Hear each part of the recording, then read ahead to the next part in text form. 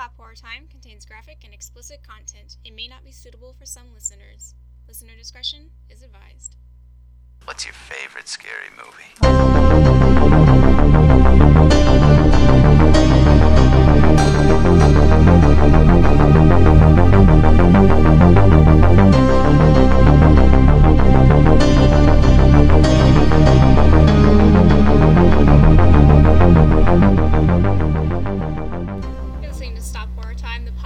Where two 20-something LGBTs talk the horror movie of the week, real-life crime or events, and if it's worthy of being an honorary gay film. And yes, the titles are puns. I'm Elle. I'm Kate. Hello. We have two special guests back, one recurring, one brand new. Would you like to introduce yourselves? Yeah, hi. This is Sundance Sydney coming back for round 2. Woo! And I want to introduce our very special guest. She is my partner in life and in opinions. This is Ino. Yeah, I'm gonna have to disagree with you on that one, Sydney. This was a bit that we rehearsed a little bit. We did, just a little bit. Just a little bit. So yeah, my name is Ino, and we are recording this in my bedroom. In Finland. Helsinki, Finland, which is on the other side of the earth. Horror Time has gone international. Oh my god! Yeah! We've done it! Stop the clock! Alright. I really thought you were gonna say partner in crime, and I was like, We haven't yet devolved into doing petty crimes, but, that's kind of what happens when the 7-year itch hits. You start doing crime, so... Alright, well, since you're our guest for the week, would you like to talk about what The Fury, directed by Brian De Palma, is about? Absolutely, I would love to. So, The Fury is about a father and son who the son gets kidnapped in an extremely vague terrorist attack staged by the best friend of the father, whose name is Peter, and his best friend, Ben, played by John Cassavetes, and Peter is played by Kirk Douglas. Ben kidnaps his son, who has extremely special psychic powers, and he takes him to an unknown location somewhere in the Chicago metro area. And Kirk Douglas takes it upon himself to rescue his son from John Cassavetes. Meanwhile, a young teenage girl named Gillian discovers that she might be having the exact same kinds of powers and keeps having these weird visions about this boy she's never met, who may or may not be the same boy Kirk Douglas is looking for. That's my synopsis. That's a good synopsis. Yeah, Thank you. But I picked this movie because it's like my second favorite horror movie where John Cassavetes sucks. So. Yeah, Sydney picked it because I wouldn't let us do Rosemary's Baby. So here's the thing. So it sucks because, it is unfortunate that, the two horror movies that John Cassavetes has done have, involved rapists somehow, but, I guess I allowed The Fury over Rosemary's Baby because not as many people are still, cranking their hog to Rosemary's Baby, and, not as many people are talking about The Fury. So what can you do? I mean, I think The Fury is a really great horror movie in its own merit, and I didn't just pick it because you wouldn't let me do Rosemary's Baby. Sure! But I did just want to say that it's, the second best horror movie where John Cassavetes, sucks. He really does. Oh my god. I was just, laughing whenever he was on screen. I'm just like, that's Sydney's boy. That is my eternal husband in heaven, and I love him so much, but he is so nasty in this movie. He's nasty. Are you nasty? He's a nasty boy, but that's okay. Yeah. I love how extra he is about his arm injury. It's 11 months later and he still has his arm in a sling, it hurts! He's like, it's dead! Yeah. Oh my god. It's dead, why do I still feel it? It's I don't know, okay. Maybe you should talk to a therapist about that and not Yeah, who knows? Elle, was this your first time watching this movie? Yeah, it was. It was Ino's first time too. Oh my god. Wild movie. Yeah. Whack. God. No, yeah, when John Cassavetes had his arm in the sling, and it was kind of far away, I thought his hand had turned black, and I'm like, dude, that's pretty dead. It's just a leather glove. And No, I was like, he's gonna be Michael Shannon in The Shape of Water with his blackening fingers. God. Yeah, so I was like, oh no, but no. It was just a glove. But no, yeah, the entire time I was watching it, I'm like, why couldn't they have switched the roles so I could cheer on John Cassavetes finding his son? I mean, you still can, I guess. Yeah. Yeah. I mean, it's like me and Sydney said. It's like, you know, he's looking for magic kids in all the wrong places. That's basically the plot of the movie, if you think about it. With those magic kids. Yeah, there's a lot of magic kids in this movie. It's like Hogwarts, you know, but like they just kill people, I guess. Yeah. A lot more blood. There are other kids at that school that Gillian's at, right? Because then they're acting like she's the only one with actual powers or something.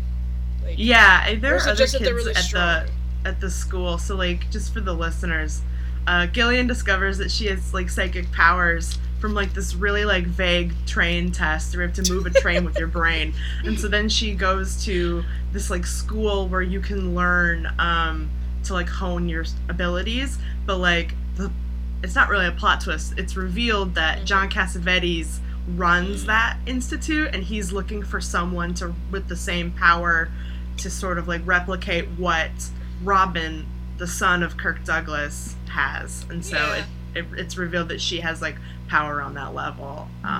So he quickly takes an interest in her. He's looking for, like, a daughter to adopt alongside his, like, adopted kidnapped son, Robin. I want my magic kidnapped family. Yeah.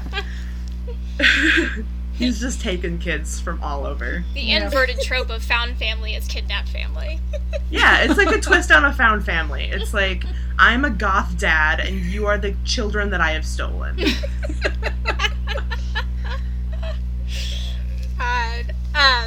Yeah, I think the other kids at the school were like, I guess they didn't have the same level as Gillian did with their powers, because they seemed to be pretty chill. And every time she started having a vision, she, like, accidentally, like, grabbed someone, they started bleeding, and it just got worse and worse every time. So it's like, and then just at the end, she just makes John Cassavetes explode. So, you know. Yeah, spoilers. Like that. Ain't no spoilers going into this. The most notable sequence in the film. God. John Cassavetes' head explodes from how many angles was it? We gotta get into that later on, but I have to tell you, we counted the angles. Oh my god. And his head is shot exploding from like 15 different angles. Yeah. And it is the funniest thing I've ever seen done completely seriously. Yeah. I was just like, how long is this gonna keep happening? It's like more angles. Yeah. And I was like, is it ending? When does it end? God bless De Palma. Oh my god. Like, I've watched this and Raising Cain this month, and I'm just like, wow. Wow. Wow. Yeah, you know. Yeah.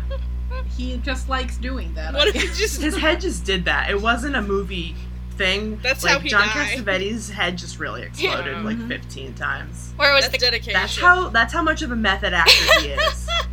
Yeah. Or the Cat in the Hat meme with the baseball bat. Yeah. And the Cat in the Hat is Brian. Oh my god. Ready to just fucking pound his head. Yeah. Oh goodness. So I found an article, amazingly enough, about this kid that thinks he has psychic powers. His name was Anthony. He was a 10-year-old in Massachusetts. This was back in 2009. Everything else was just like, does your child have psychic powers? Here's how you can find out. Or just like spiritual healing and stuff like that. And I'm like, no, I'm looking for children who are like, I was in a past life and shit like that. So found one. He was 10 years old at the time. He was just, normal little kid. But then in about 2004, he began saying he was having experiences that set him apart from his peers. He began to communicate with people he had never met and people he will never meet ever. And he said he was communicating with the dead. His mom, Lisa, said that he started appearing in their bedroom at night when he was 5 years old. And when she asked him why he wasn't sleeping in his room, he was always saying, "I don't know, Mom. I'm hearing voices and people are talking to me, and it's just like loud and noisy in there." So, as unusual as that may seem, other children and young teens across the United States have been saying that they've had paranormal encounters or psychic powers. They can see phantoms or spirits, and they can talk to them. The accounts are so remarkable, apparently, that the adults around them, skeptical at first, would become entirely convinced. So, in contrast with Anthony, a boy named Pablo, who was 14 years old from Peria, Arizona, said that he was terrified by his disturbing supernatural visions, which began when he was 4 years old. He's since then learned how to partially manage them, although they do still occasionally appear. He says they were like people who were injured, scarred, and sometimes even armless or legless, and they would just be floating or walking around or just staring at you. So he's compared it to living in a horror film. And I'm like, holy shit. His mom, Crystal, would have him draw pictures of them, and they were just disfigured beings just around him. So at school, he would tuck himself under desks to hide from the ghosts, and in the middle of the night, he would wake up, like, screaming at faces from the bedroom window. He was a little suicidal from this experience because of the emotional pain that he was going through. And his father, who was a truck driver, had no idea how to help his son. They turned to doctors for answers, and many diagnoses were handed out, like mood disorder, bipolar disorder, oppositional defiant disorder, and the drugs that they gave him only made him, like, sleepy or nauseous. So they would tell him, like, he's crazy and just put him on medication. So I'm like, that's not helpful. This is the opposite of helpful. So Pablo today sleeps with crystals near his bed, since he believes that they protect against visiting spirits. So, and then now we're going back to Anthony, because his parents also struggled with how to respond to his apparent psychic abilities. His dad was skeptical, and he thought he was, like, bullshitting him. And I'm just like, children are not very good at bullshitting you when they're really young. I know children, they will tell everything on their mind, and just, they don't know how to lie. Not yet, anyways. So, one morning, he told his mom a story that he had a dream about her grandparents, and he never met them because they had passed away before he was born. He said, I had a dream about Nani and Boompa. He said they were playing cards, and she hit him upside the back of the head, and that was just an endearing thing that my grandmother used to do to my grandfather all the time. And his mom was just like, how'd you know that? And how'd you find that out? And he just had a dream about it. So, in 2009, he attended the Spirited Children's Summer Day program in Norfolk, Massachusetts, which is a camp for intuitive kids with special gifts. And so he made a lot of friends there. And Aww. Yeah, it was just like, oh, people who understand, like, let's just not, like, shove you full of drugs. So they went there. So those are some kids that have experienced psychic abilities, possibly. So do you want to hear the 6 traits of a psychic child? Sure. Is this a checklist? Absolutely. This is a little checklist. It's called not clickbait. Get your pens ready, Get everyone. the pen ready. If your child is extremely sensitive and empathetic to others, it's a good sign that they could hold spiritual gifts. If they speak about imaginary friends, which, oh, I wish that was me, they may be communicating with their spiritual guide, because instead of it just being like, the normal level of imaginary friends, it's like, oh, who are they, what do they look like, and if they're, like, describing people that existed before, but they've never seen pictures or something of it, it's like, okay, different. Number 3, a past life. There's always been stories going around of children saying, oh, I died somewhere, and then they go there and they, like, describe exactly, like, what it looked like and how it was without having never been there before, which is, like, I think that's, like, oh, like, that's creepy to me. I'm just like, no, thank you. Number 4, a strong love for animals. So psychic children love them because they give off strong energy and positive vibes. And gifted children are drawn to the energy animals bring, and many times it makes them extremely loving, compassionate, and with those kind of spiritual guides and those animals, they make them rarely misbehave or complain. So it's like, just give them a pet, it's okay. They have trouble sleeping because of the experiencing nightmares or vivid dreams. So if they keep waking up from nightmares, they're probably psychic. And 6, creative is a strength. So if it sounds like your children help them embrace the strength, so that they're very creative. They're probably psychic, as we all know. Alright, this list, I should be psychic, but... Yeah. I had one dream I remember Maybe you are. once. Probably. There was a motorcycle parked across this parking lot from my house, and I had that dream when I was like 10, and then like 6 years later, that same motorcycle was right where I thought it was in my dream. So, and I keep having deja vu moments with like, I was like, holy shit, this feels extremely familiar, and I think I had a dream about this like so many years ago, but I haven't had one of those in a while yet. So, who knows? Maybe I am. Maybe we're all a little psychic. Whoa, dude. Well, I got a new tarot deck, not to be that white girl, but I got a new and I was looking at it with my friend, and she's like, pull a card just to see, like, the vibe, and I got the 10 of coins, and she's like, oh, that means you're gonna be prosperous, and then that night I won that Evil Dead poster signed by Sam Raimi. I'm like, what? Hell yeah. So, okay, this is gonna be a dumb question, because, like, there's a difference between, like, psychics, like, telepathy and telekinesis, because the kids in this seem to have both. Like, are they interchangeable usually? Because usually something, like, the subject matter at least will focus on just one. Like Matilda couldn't read minds, or, like, you know what I mean? That should be the episode title. Matilda couldn't read minds? That we know of. You're right. We don't know that. They actually get into that more in detail in Matilda 2, The Revenge of Trunchbull. But, you know. I want it to be real!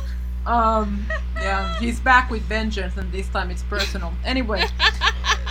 Yeah, I think in this movie, I think it's sort of like, well, not in very subtle terms, put that the kids are basically capable of everything they want to do. And that's, well, it's not very subtle with that, so. Nothing in this is subtle. Nothing in this movie is subtle. But that's why it's great. Yeah. Absolutely nothing is subtle.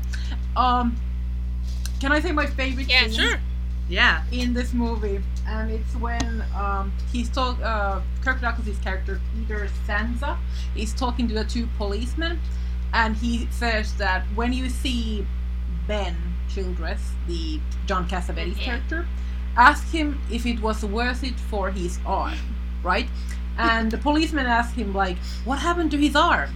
And then Kirk Douglas, completely seriously, turns to the camera and says, I killed it! That, to me, is the funniest thing in the world, because I was like, I can't believe this movie is for real. I cannot believe this was made seriously. I think it's worth noting that the movie that Brian De Palma made before this was Carrie. Oh, yeah. And I don't think that movie did very well when it first came out, and so this really feels kind of like, what if Carrie, but with, like, more genre, and just more action, bigger name stars. More. I know that was like yeah. Carrie 2.0. So if you, it's kind of like Carrie 2 Electric Boogaloo. Well, and Carrie 2 is the Rage Carrie 2, so this has to be called something else. Fine. But, like, it feels more like when you look at it through that lens, it kind of makes more sense, because when you first watch it, you're like, what is this? This feels like 3 different movies, kind of like it does, like, it, like, changes together. Protagonists, like, midway through. Yeah. Like, there's a movie that Kirk Douglas thinks he's in, and then there's the rest of the movie. Yeah. Kirk Douglas, like, runs around in swimming suits and everything, and it's really embarrassing for him, and we were all just like, that's not good. Yeah, he's like 62 and, like, running around, like, in, like, swim booty shorts. Yeah, like booty shorts. And he's like, I'm pulling this off. Like, please, you're not. Can Tom Cruise do that in the next Mission Impossible? He's reaching that age. You know what? I wish he would. I want Tom Cruise to hold a couple hostage in their apartment, take all of their shoe polish, and use it to dye his already white hair whiter, and then to put, like, a pillow underneath it For the listeners, these are all real things that Kirk He's like, Douglas oh yes, does. master of really disguise. He's bootleg immediately Santa Claus. recognized by the people looking for him. Yeah, he's like, they're never gonna find out got it's it. me. I have a bag of cookies. That's what Kirk Douglas sounds like. I loved that old God, lady yeah. he befriended, though. God, yeah. Yeah. It was very sweet. She's like, I hope you find your son. I'll He's be like, like, your I son hope and so shoot any too. cops you see. And he's like, okay, thanks. He just ties up the other two God. in the apartment, and she's like, I don't like it. She's like, I'll wait till sunset to release them, and I'm just like, Gotta watch my shows. she was the It's best so part good. of that movie. I loved her. I want a whole movie about her. Yeah, she's pretty great. Well, we It was could great. call this Carrie It's 1.5, over kind of 90 like how they Ooh, did like with Lion King. Yeah. Okay. Yeah. Yeah. Oh boy. Yeah. Also, another great Kirk line is the one where he's on the phone with his girlfriend. I'm using quotes because she looks like, you know, Yeah. his caretaker. And I'm just gonna be roasting Kirk Douglas the whole time. By the way, That's Please fine. do. Yeah. He deserves it. he deserves it. That's He does right. deserve it. And he's on the phone, right? And he goes, "I need your body, babe." It's so bad. I was so confused when I watched that because I was like, what does this mean? Like, I was like, what?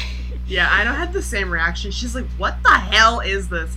I'm What? like, it's really important for the movie. Somehow. He has to disguise his voice by sounding like the most unattractive man in the world. I need your body, baby. And he's like stomping on the ground too. Like Yeah. so the institute won't like they won't like they're bugging it's assumed that they're bugging all the phones. So he's like Yeah. trying to like contact his like hot girlfriend who works at the institute, who he's like totally dating just to like get in there. But she's Yeah. like, "Oh, he's so nice." And like we go dancing and I'm like, "No, girl."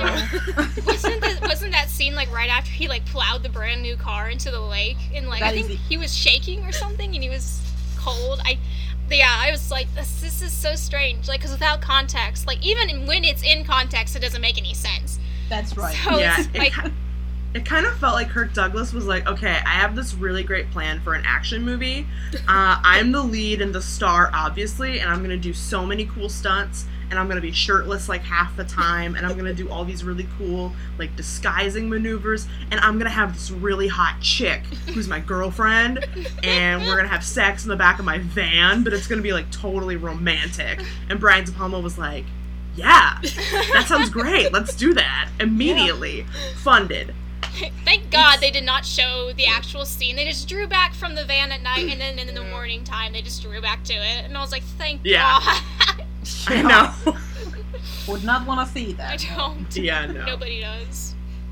This means that they would have had to have a conversation at some point. Like, okay, next time I need to reach you, I'm just gonna call pretending to be like a perv, and you're gonna have to know what's going on. And she's like, "Is that the only option?" Yes. I need your body, baby, is their code word. I don't like it. Bad. And she made it sound like this has happened to her before, so like it couldn't even be a good plan because she's gotten calls like this before of like pervs on the other phone. So it's like this doesn't work. She gets called by him and the killer from Black Christmas, and I'm like, I don't know who's who this time. Stick your tongue in a socket. God. God. So, sorry, Sydney. The third portion's on you for this one. Okay. So you want Yeah. to talk about if the Fury's gay or not? So I have like a serious answer, and then I have a self-serving Okay, I answer, love and it. I'm gonna start with the serious Okay. answer, which is that the thing that I really enjoy about like the horror movies that I really like is that they really capture, like, for example, Carrie. They really capture like these protagonists who are like going through something that's like really like, it's more like mental and emotional, and they're really like isolated and facing like that like oppression from like people like in their life, and the narrative really revolves around them like coming into like their own and like just, you know, having like some more control over their self and just like feeling like validated as a Yeah. person. Like the thing that I really love about Carrie is that like her psychic powers are like a metaphor basically for like becoming a woman, and like just like the experience, like just the inherent like trauma that being a woman inherently is. And like, so what I really like about The Fury is that you could easily read like these two kids having like these like really dangerous, in air quotes, like psychic powers. Like it could be a metaphor for being like gay, and that like they're immediately other. She's bullied like, at the and, you know, bullied and at that school like that. Yeah. And she's like, yeah, is that your girlfriend? And they're separated, and yeah. Yeah, and she's like facing like this really unknown thing that she knows is a part of her, and like she comes to terms with it pretty much right away, but she's kind of like scared by it, and she like doesn't really want her mom to be involved. She's like, don't touch me, like don't be around me. And like her whole narrative is really about like, you know, she starts the movie as like this really like unsure, like not very confident in like anything about her, you know, young girl, and then she ends the movie by making John Cassavetes' head explode. That's how you come out. She has full control over her powers at this point. Like, she is so strong, and like now that she knows who she is, she's unstoppable. And you could easily read that as like gay. That's my serious answer. My self-serving answer is that Kirk Douglas and John Cassavetes were 100% in a relationship, and they broke up, like they were about to break up, like in that beginning scene. Like they're kind of like one of those couples, you know, where they've been together for like, let's say like 20 years, right? And like, let's say one of them gets a new job and he has to go to the United States, and he's like, cool, so like you're gonna stay at the CIA, I'm gonna do something different, and like I just think, you know, our relationship's run its course. I'm gonna take our son and I'm going to homeschool him with like nothing but like swimming contests and like physical strength and just like no real education whatsoever. And then the other partner, who's played by John Cassavetes, is like, no, we need to put our son in a real school. And then the other partner, who is Kirk Douglas, is like, no, we're breaking up and I'm taking our son. And so John Cassavetes is like, cool, I'm gonna be really petty and I'm gonna stage a fake terrorist attack and I'm going to kidnap our son and I'm gonna enroll him in some school. And so it's really a movie about like two men who are just like not handling their breakup very well, and like they just like don't have they're just not on the same ground as to parenting. You know, like Kirk Douglas is like, I'm just gonna like be really strong and fit, and John Cassavetes is like, I'm gonna steal some children. Two kinds of parenting. That's like the real answer. But like also, I don't know. They have like this really weird relationship, and that like they don't like each other, but they also are like so obsessed with each other. Like John Cassavetes spends like 80% of his screen time thinking about Kirk Douglas. And all the time.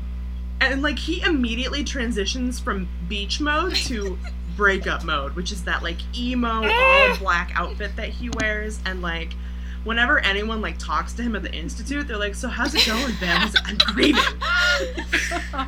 Can't you see by my outfit I'm in mourning? Yeah, like my boyfriend dumped me. Like that's just kind of how I see him, as like going through this world. And like, so that's like my self-serving answer, just because like I just think it's really funny just imagining them as like two men who were in love once and were just really shitty at co-parenting. just the absolute worst at co-parenting. Yeah, this is like not a movie you want to show the Supreme Court for like, you know, about like gay adoption or something. Some gays don't have rights. Oh These two are the ones that don't have rights. Disclaimer, I did not really mean that. Disclaimer, yeah. Do not use my words against me. As a gay, I'm very into having rights. But those two specifically didn't deserve them. Yeah. Which is why they both died. Are you going to talk about just how in general, like, John Cassavetes is a lesbian, or is that for another time? Yeah, so, like, okay, so if we're going to do that now, I have this, like, theory that just John Cassavetes gives off just like a really intense lesbian energy, and I think that's just mostly personified by the fact that he really loved his wife, which like I can relate to. But like also I just feel like he looks like the most butch at like all times, and like I know he's like a cis man, but like he gives off just like really like butch lesbian vibes at all time with like his little haircut, and like I mean in this one specifically, like he looks so like emo and like very goth, and he looks like really over dramatic. I'm like, hey, that's a lesbian right there. Or like, you know, you watch him in a movie like the remake of The Killers where he's like really greasy and he like works on cars all the time and he's like banging the boss's girl. Like that's a butch lesbian right there. Like that's the lesbian experience, I think, in a nutshell. But also like, I don't know, I just, as a lesbian, I relate to him, and so therefore I played the lesbian card and I have made him a lesbian. So he's actually my favorite lesbian director. And the fact that he has not like come into my dreams at night and strangled me means that I think he just approves. Like Bernard approves of whatever the fuck we're doing with it. Yeah, like, I feel like I think he would be okay with it. I think he would find it very amusing. I hope he would find it very amusing. And if he doesn't, I don't care. He's dead, so. Yeah, so I think John Cassavetes is a lesbian, and in this movie, movie, he's just like a very dumb gay man, which is kind of like the opposite of that whole energy. But yeah, that's my theory. Thank you for letting me just completely use this space as my diary, and just like talk about how much I relate to John Cassavetes and how much I wish I looked like him. Does John Cassavetes but as a woman pegged, though? Is the real Yes. Yes, absolutely, he got pegged. That was my theory. Vindication. Yeah, John got pegged. That's a fact. Yeah, ask me anything. I'm an expert on John Cassavetes, and I can tell you with 100% certainty he got pegged. Thank you. Thank you for coming to my TED Talk. Cindy could make this into a TED Talk for real, all about John Cassavetes and Is this the not LGBT already world. I knew that's what this would be, so fine. I shouldn't have even watched The Fury. Like, what was the plan? No, just kidding. No, I'm just kidding. No, I expected. It's a great movie. How dare you? Last year, I didn't remember it at all except for the ending, because like, whoa. So I'm glad I rewatched it. Yeah, I was watching. I was like mesmerized. It's quite good. I was watching it on my Roku last night, and then just like almost to the half point of the movie, it was just like, nope, you're done watching it, and it kicked me out, and I couldn't get back into the Stars app. Let me in! It was just, let me in!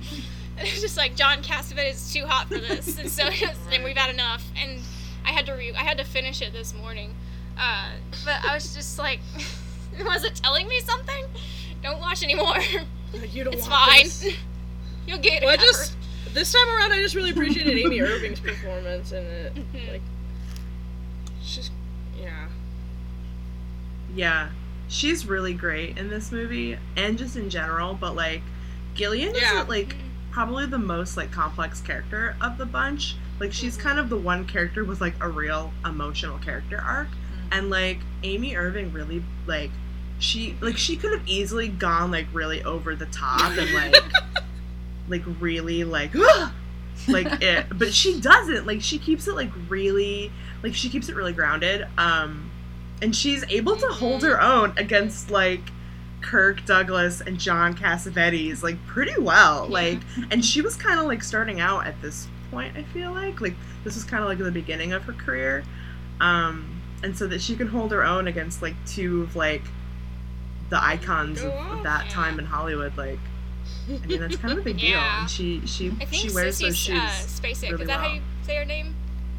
Yeah, she was originally considered to play Gillian. Yeah. Originally. Then this like truly would have been a Carrie sequel. Yes. People probably would have just assumed.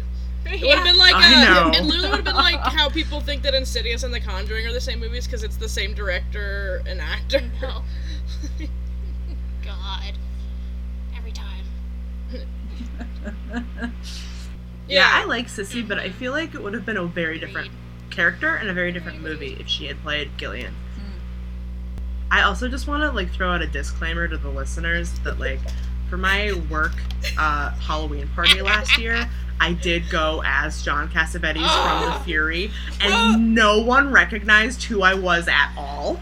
And so I was just like that creep who like had on like sunglasses and was wearing all black, and like I only had use of one hand, so I was like typing with like one hand the whole day, and like I would walk really slowly, like imitating like the kind of movement that he does, and it really creeped out I think like most of my office, because I would like come up behind them really slowly, and then I'd be like, hey, and they'd be like, whoa, where'd you come from, why are you wearing sunglasses, we're indoors, like. But, like, 2 people on Twitter thought it was really funny, so, you know. It made me watch this initially. I was like, I don't know what the fuck I was doing. Well, then my costume served its purpose, so thank you. Yeah. Yes. Well, you could have just been like, oh, you fake film fans don't know, it's De Palma, come on, and just, like, walk away. It's funny, because I was like, it's a De Palma film, and they were like, oh, I've literally never heard of it. I'm like, okay, loser. I had at least heard of it. Yeah. I was like, do you even go to film school? How do you not know who Ben Childress is? Where was your semester on The Fury in film school? Like, where did you go? Oh, wow. And then when I was like, it's John Cassavetes, they're like, oh. Okay. That's God, every goddamn... When we had the Criterion sale at work, and, like, I'd always see bros, like, browsing it, I'd be like, you seen Mikey and Nikki? Because I need them to buy it. And they're like, oh, is that Cassavetes? I'm like, heard of him. Heard of him. Another topic on which I have several thoughts. Oh, yeah. God, yeah, that's for another pod. We'll find a way. Right. That movie is the epitome of the rituals are intricate. The rituals are intricate. They're so intricate. Like, rituals were invented by Peter Falk and John Cassavetes. There were none until that moment. Why? So, but that's a topic for an entirely other podcast. The Women Directors Podcast. Ooh, Women Directors Podcast. I wonder if there's one out there about that.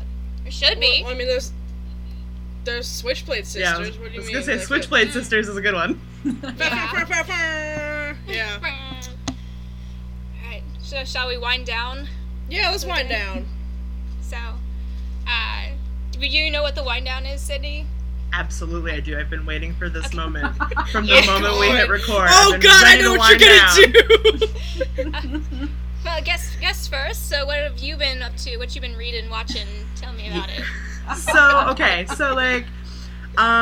So I have been on vacation for the last like couple of weeks by this point, so I have not been like really like seriously watching or reading a whole lot, but since I've been here with my beloved, I was like, you know, I'm gonna throw her a bone, and like we're gonna watch a show that like she's really passionate about. She's been trying to get me to watch. I don't watch a lot of TV, but I figured it was a great time because I actually don't have an HBO account anymore.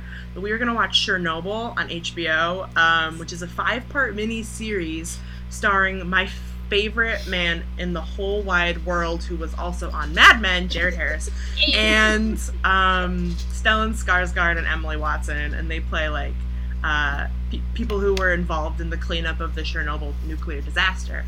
So this mini-series like really like put me through it. Like I think I spent like 48 hours in a fugue state, like just like, oh, Chernobyl, oh, Jared Harris, oh my god, like I genuinely can't remember like a solid like 48 hours of my vacation, because after we watched Chernobyl, because I was just like, it's so good, and I thought it was kind of appropriate for this podcast, even though this is the non-horror part of the podcast, right, because it's really about like the horror of like what mankind can do to, you know, other men, and also like our environment, and like just the ways that we deal with that, and just like the processes that these guys took to like clean it up was really intense and like really brutal, like really horrifying. And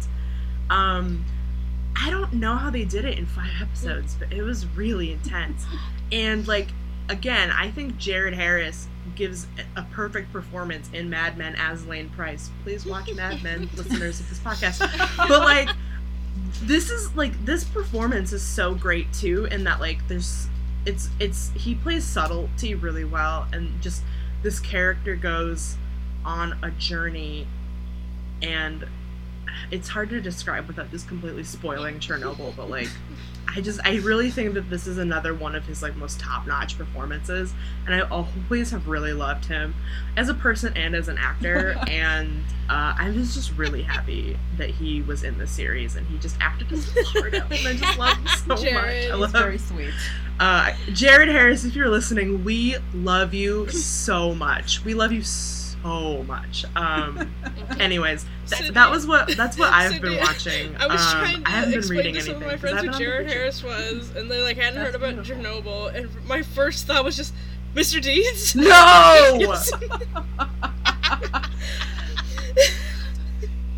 I feel like this is a really great. I feel like this is the perfect time to mention that during the film festival that I work at, my boss and I, we just turned on the TV in our office just for, like, white noise, and it was literally all Adam Sandler movies. It was all that was on. Yeah. And it was driving me absolutely crazy because, as you know, I am a complete cinephile, just totally crazy about cinema. And my boss is like, I like Adam Sandler movies. And so like I didn't remember which Adam Sandler movie this was. I have since learned it was Mr. Deeds. But I was walking past it and I was like, is that Jared Harris? Is that Jared? Is that Jer Bear? Jared? And I, like, immediately, like, ran to my computer and, like, Googled Jared Harris, Adam Sandler, and Mr. Deeds popped up, and I was just like, I was like, that sure was a look and a choice. From a horror point of view, one thing I like about the show is that it has two of the themes that I also really enjoy in horror, and they are the humanity of making mistakes, you know, to err is human, but also the humanity in helping each other, to helping, you know, having this collective conscience as a human race, which I always thought was very interesting, and the horror, the, like, I guess, like, overtone of horror of knowing that you're going to die, which I think is very, I think it very much is a theme on the show, but it's also, like, something that I really enjoy in horror fiction, is the idea that how does your life feel different when you know you don't have a full life, you don't have a lot of time anymore, and I think that's really interesting, and that's why I like it too. I understand it is controversial in some way, but that's how I choose to look at it, that it's about humanity, and it's also about, like, our collective consciousness over the planet and over each other, which I like. There's also a robot. Also a robot, which I also like in horror. Yes. Yeah. I was about to go, this got really serious and very sweet, and it's like something's gonna break this, and Sydney Plus provided. robots. So. That's just our dynamic in a relationship, is she's, like, really serious, and then I come in like, there's a robot.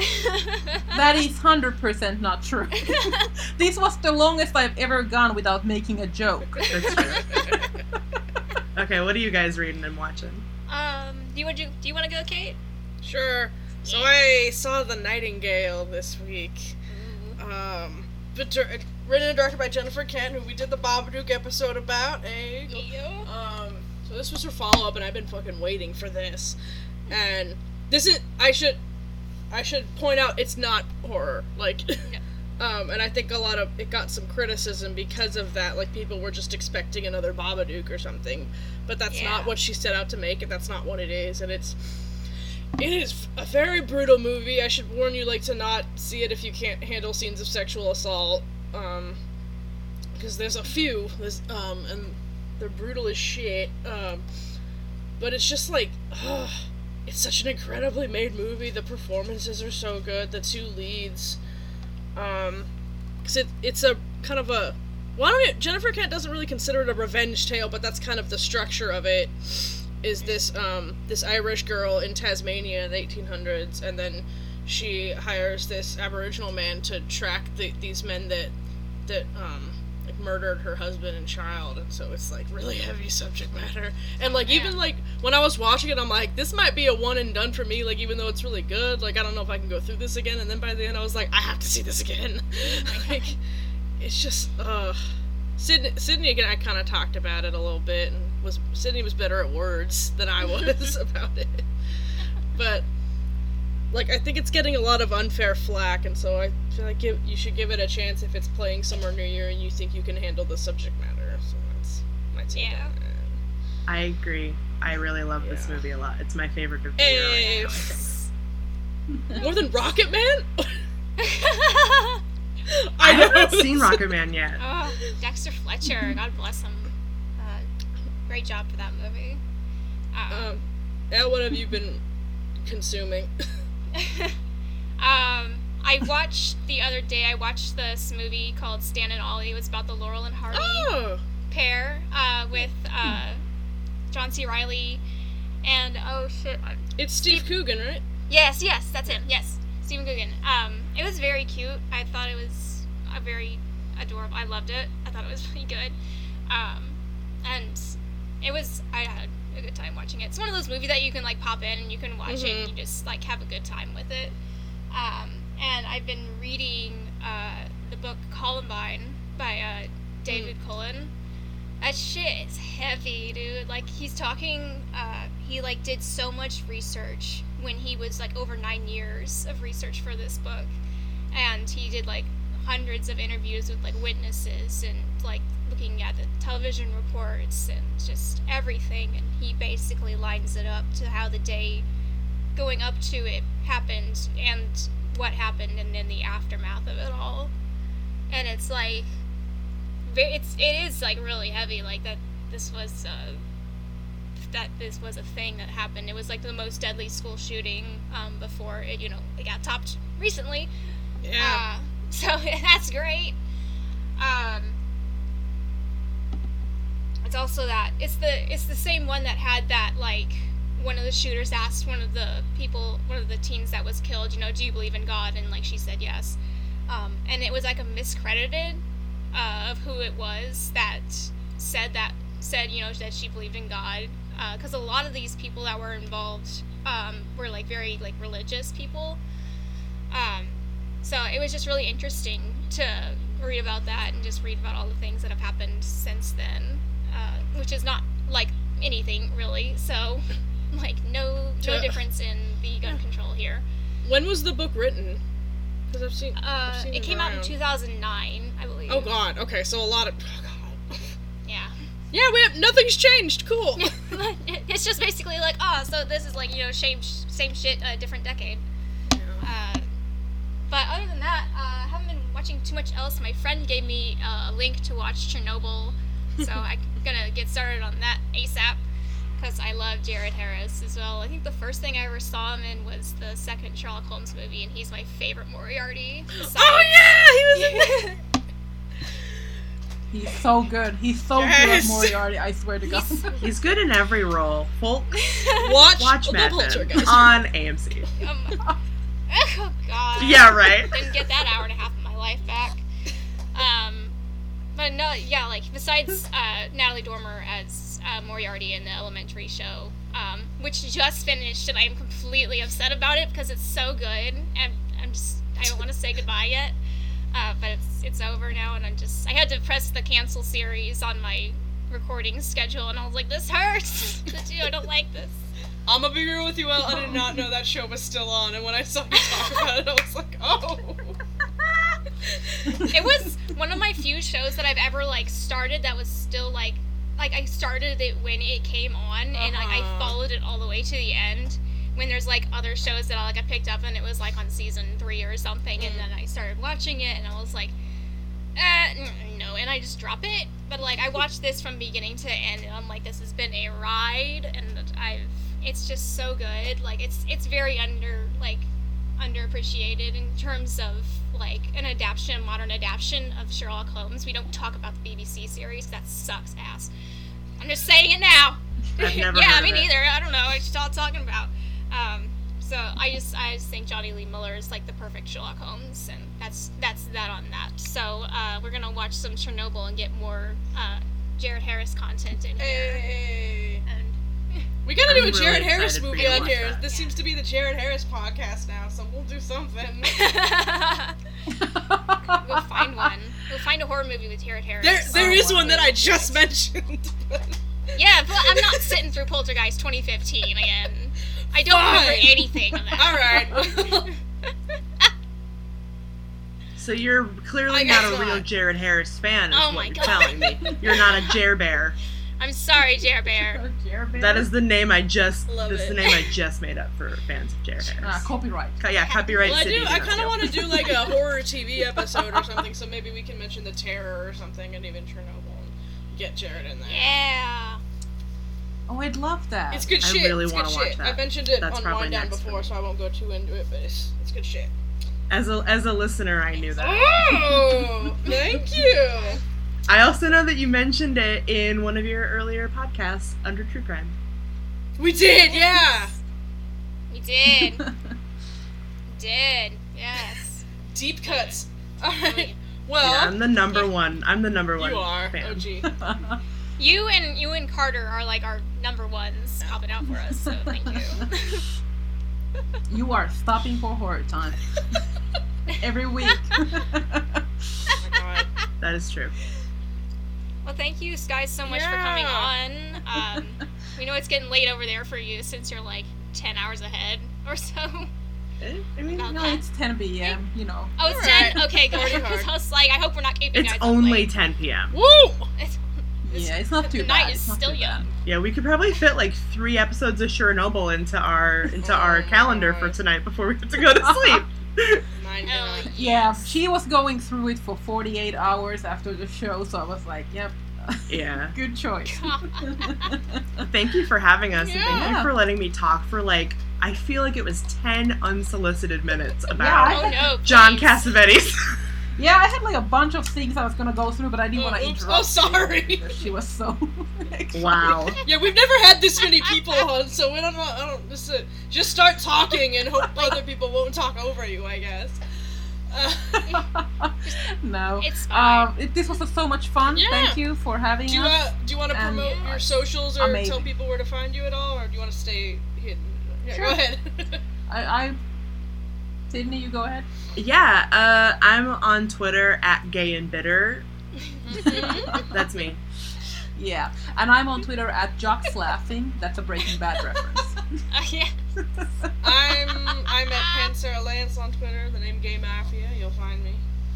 And then Yes, and I'm at LM Designs on Twitter as well, and you can find the podcast at Horror Time Pod on Twitter and Stop Horror Time Pod on Facebook, or just send us an email at stophorrortime@gmail.com. So thank you guys so much for coming on, and I hope we get you guys back soon. Yeah, this was we'd a lot love of to. It fun. would be so much fun. Yes. Thank you guys. So see you guys next week. Bye.